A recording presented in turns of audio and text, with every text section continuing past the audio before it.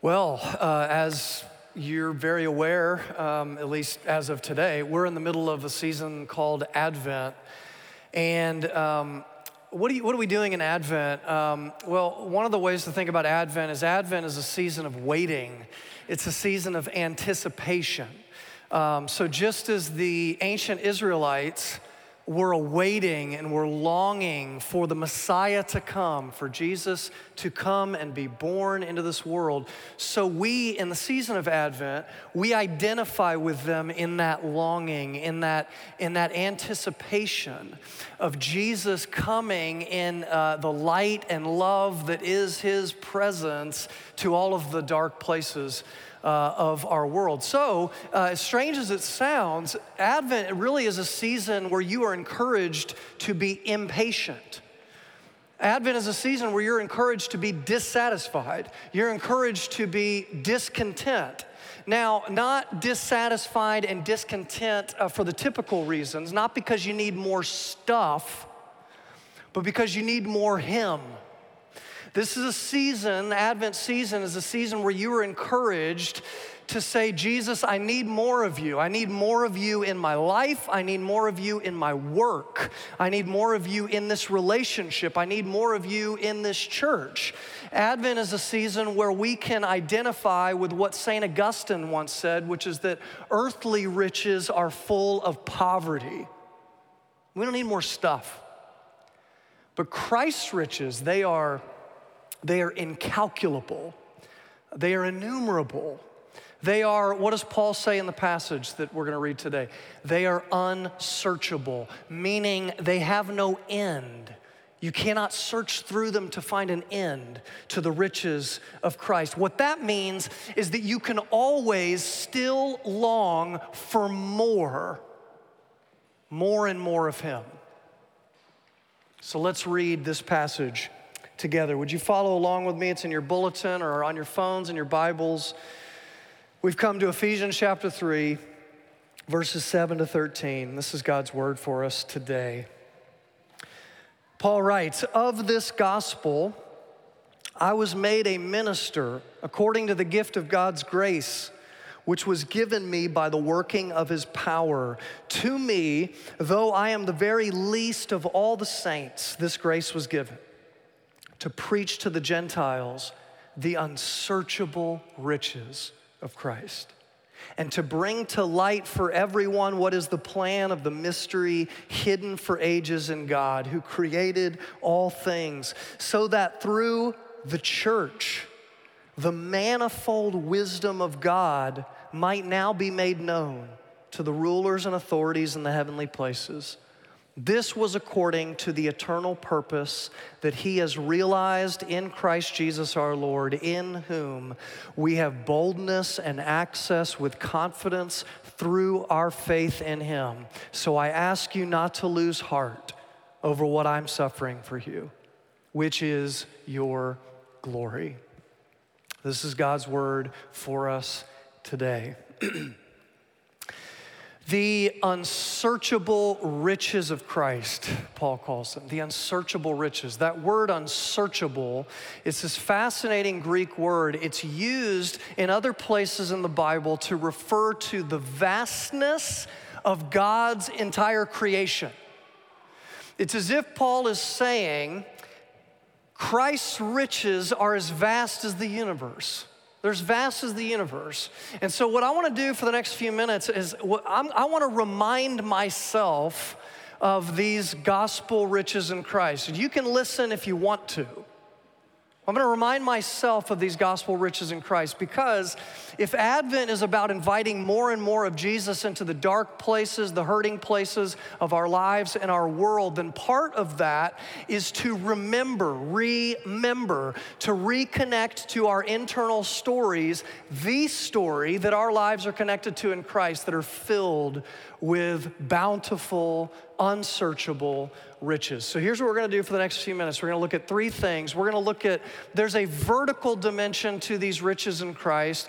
There's a horizontal dimension to these riches in Christ. And then we're going to look at a couple of character traits that should be true of us if we have experienced these riches in Christ, all right? So first, let's talk about the vertical dimension to these riches in Christ. If you're a Christian, do you know how rich you are? Like, do you know?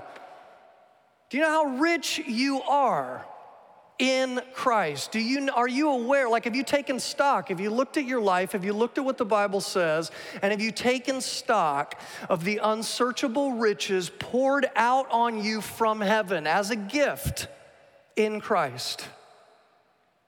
Do you know these riches? And you say, well, okay, well, Joe, can you remind me what some of these are? What are these riches? And I think if we took that question to Paul, Paul would say, please go back and read what I've written thus far. In chapters 1 and 2 and on, this is Paul telling us the riches of the gospel. And so what I want to do for the next few minutes is I'm just going to take us back and we're going to journey down that road that Paul has laid out for us already. What are these riches of Christ that come into your life by faith? Okay, here's the first one, right? I'm going to give you a list of these. You can write them down if you want, or just let them kind of simmer, okay, in your heart. Think about them, ponder anew these things, okay? Number one, God has predestined you. God has predestined you. Chapter 1, verses 4 and 5. Even as he chose us in him before the foundation of the world, in love, he predestined you. Before you were ever a thought in someone's mind, you were in his mind, and he set his love on you. Now just stop right there. Is there anything else that you need? Do you truly need anything else? That the God of the universe, before he even created the universe, looked down the corridors of time and said, Chad is loved.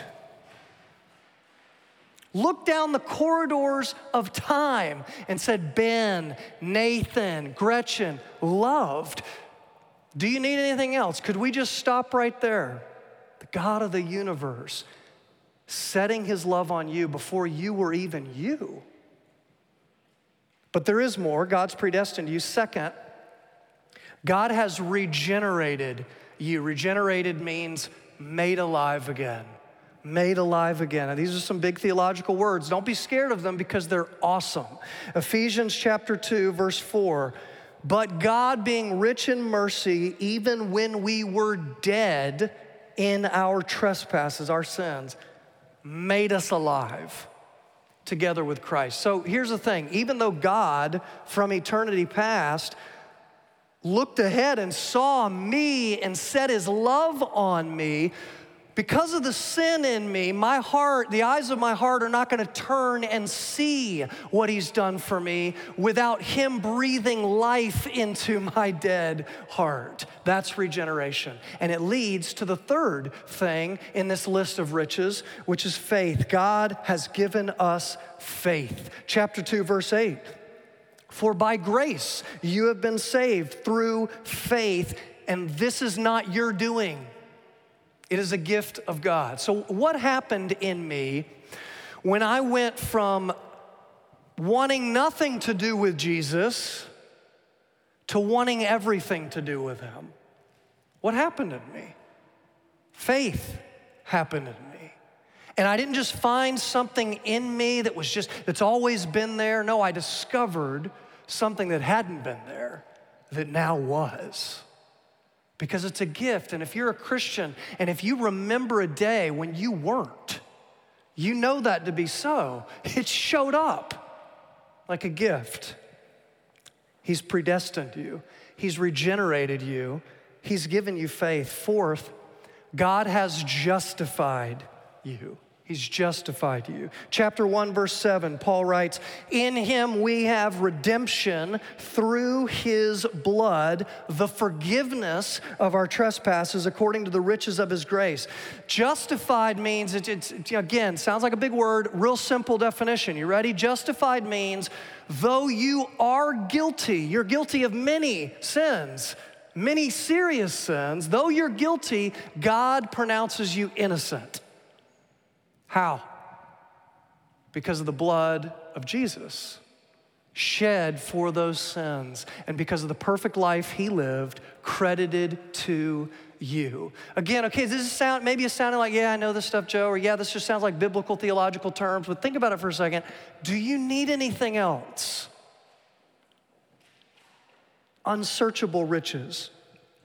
Predestined, regenerated, given you faith, justified you. Fifth, God has adopted you.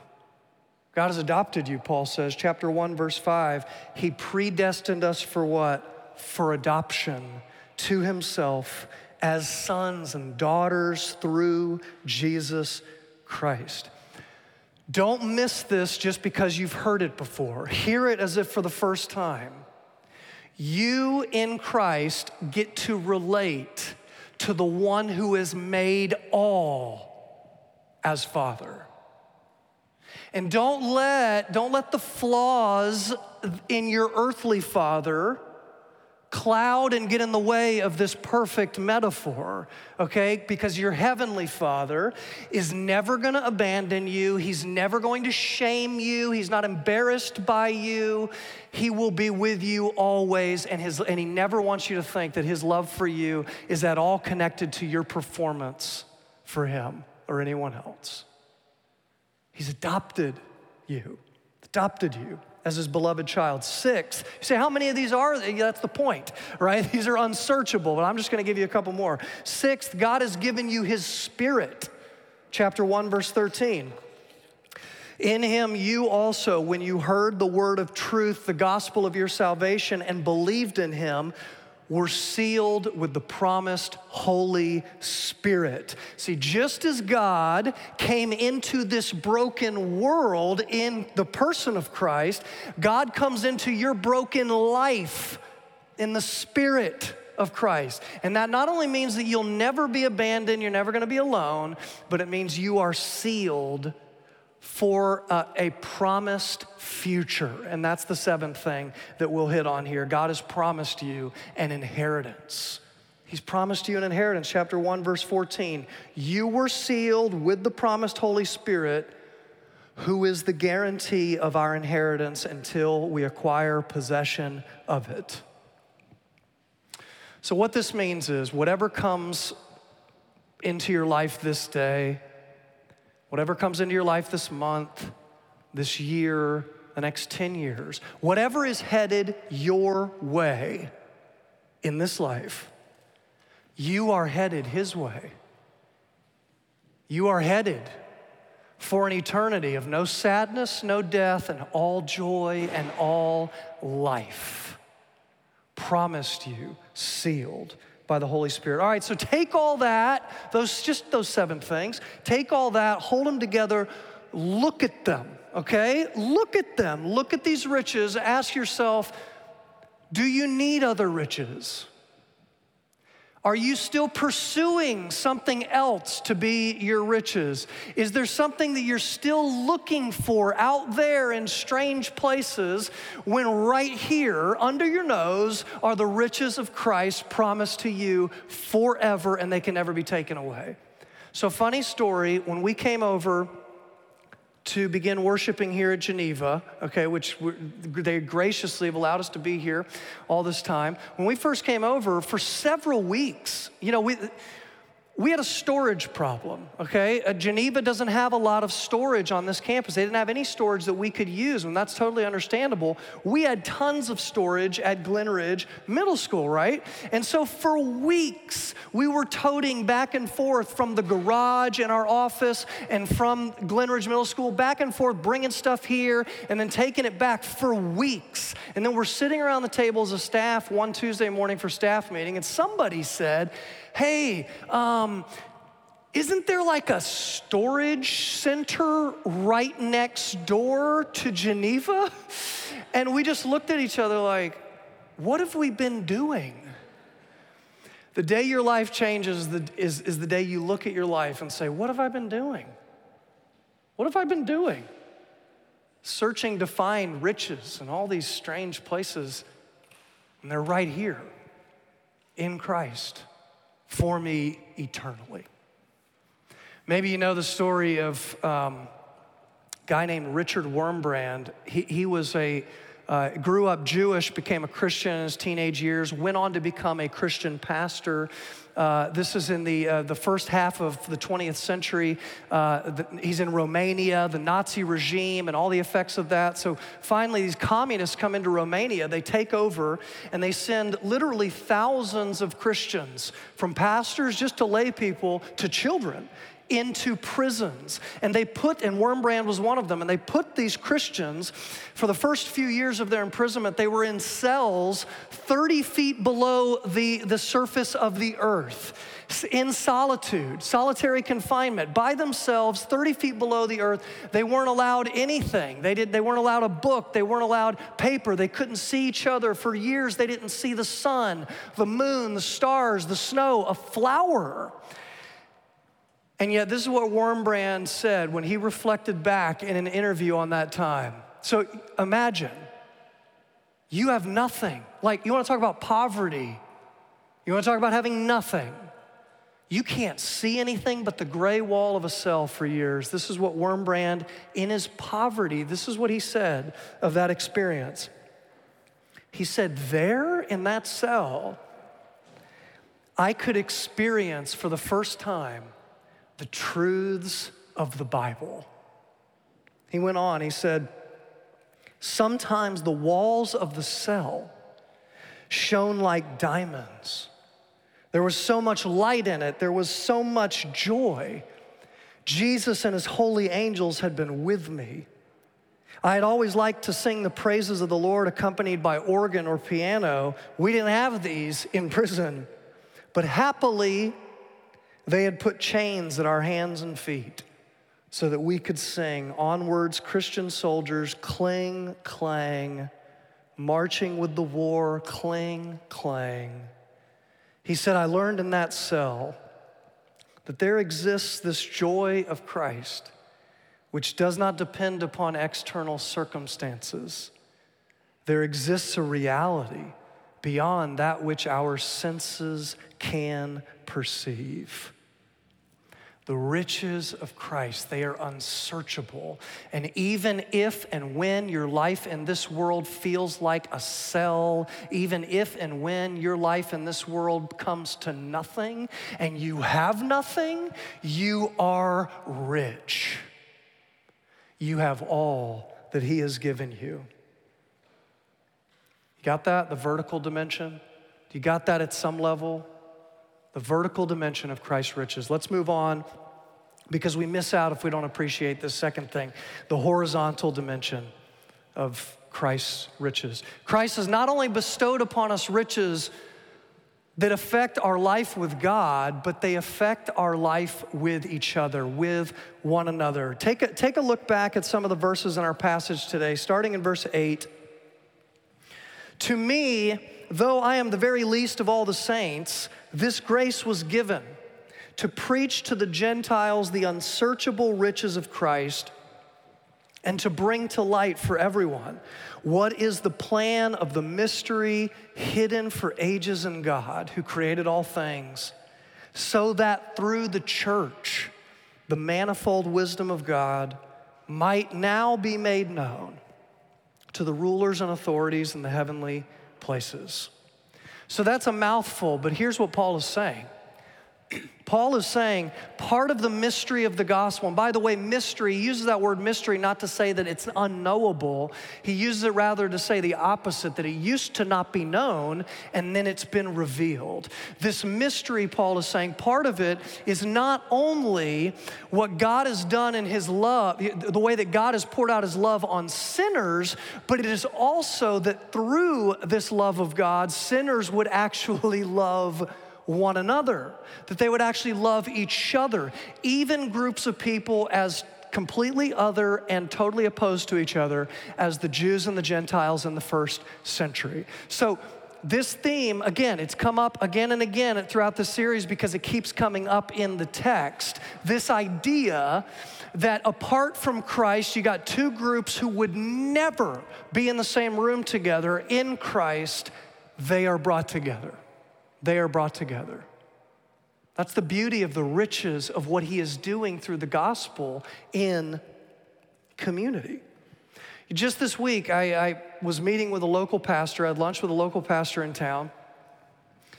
And he was telling me, it wasn't something he came up with, but he had heard some talk of a theory, a fascinating theory on the effects of this year, 2020, on the future of the church.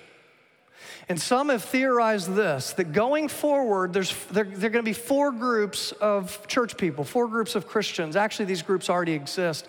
We'll get to the new part in just a second.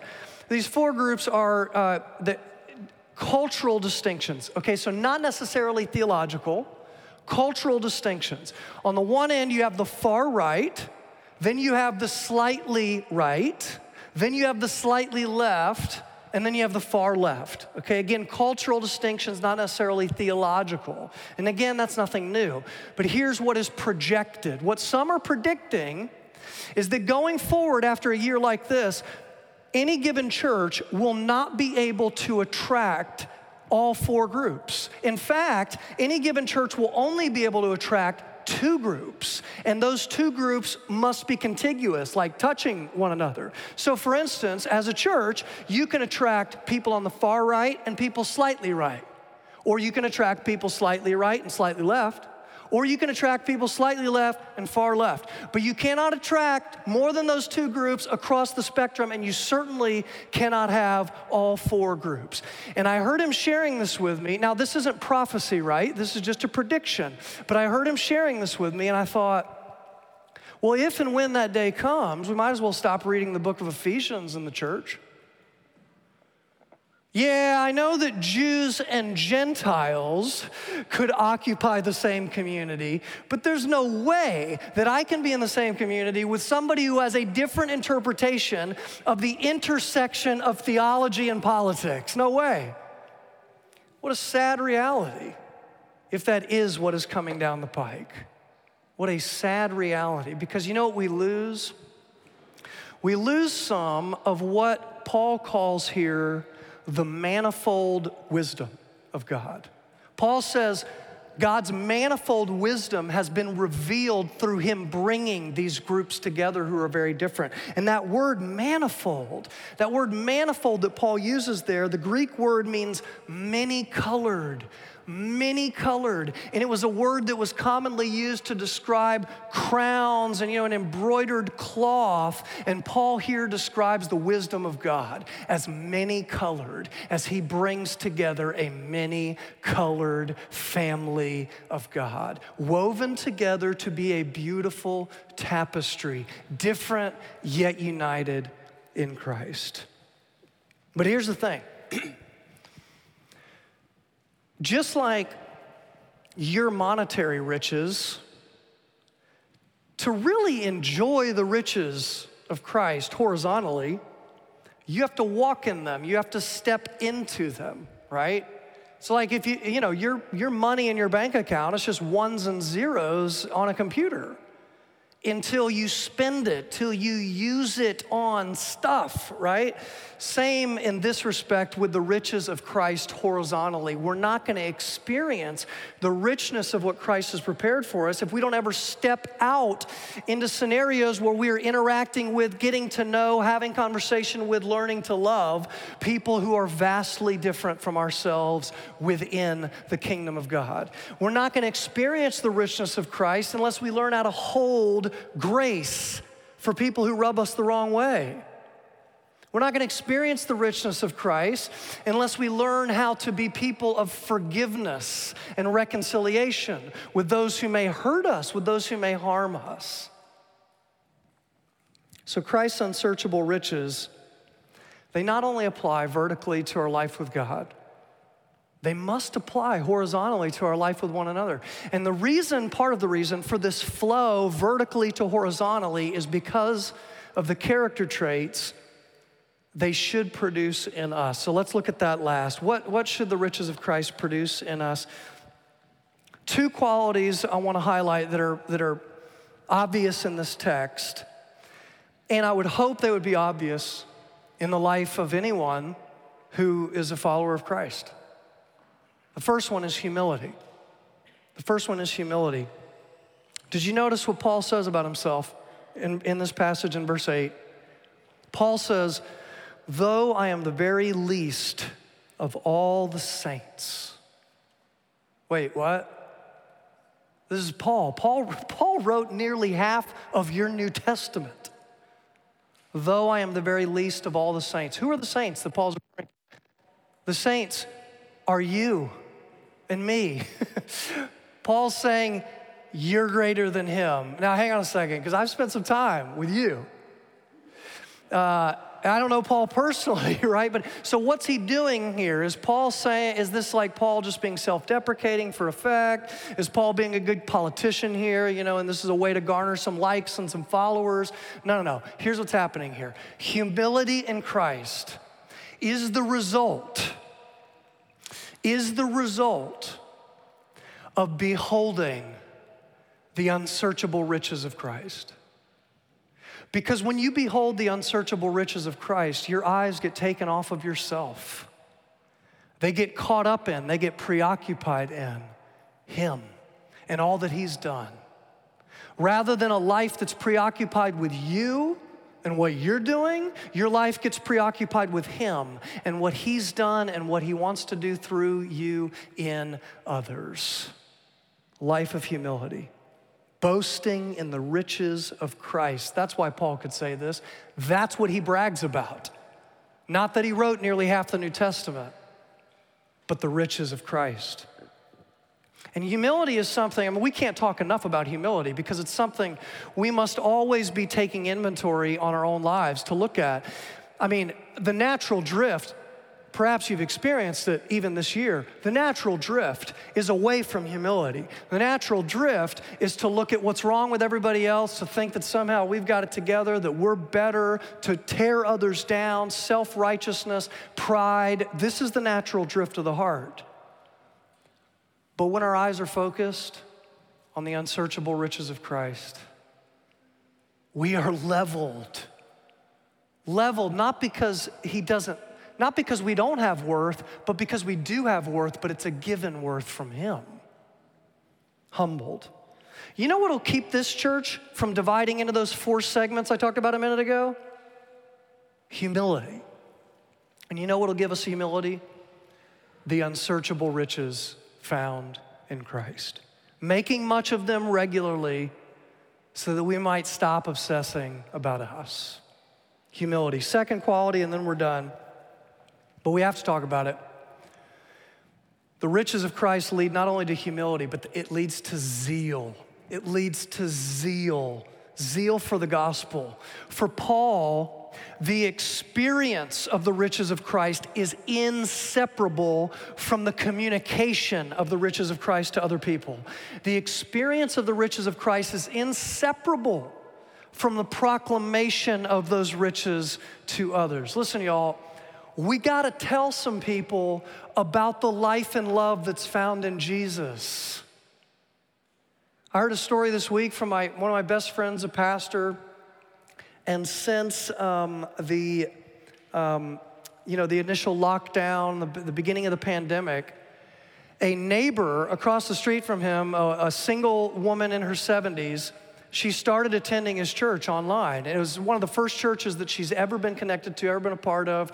He thinks that she probably has become a Christian in the last couple of months. She's really plugged into the church. And he meets with her fairly regularly over Zoom just to check in with how she's doing spiritually, what's going on, answer questions. And he was meeting with her a couple weeks ago, and she shared with him how she felt that she really lacked boldness and courage to share Jesus with her secular book club. And she was kind of confessing this to him. And my friend, the pastor, said to her, he wanted to encourage her, and he just said, look, he's like, I'm a pastor, and I can relate. You have lived across from me for 10 years, and I didn't even let you know that I was a pastor or even invite you to our church. And she said to him, but shouldn't you have? She said, I would have started coming to your church a whole lot sooner if you had. I love that story because it illustrates both that it's hard for us. We are timid to share the gospel with people. But on the other hand, how will people know if the messengers of Christ do not bear the message of Christ to them. So let me bear the message one more time this morning as we lead into taking the Lord's Supper.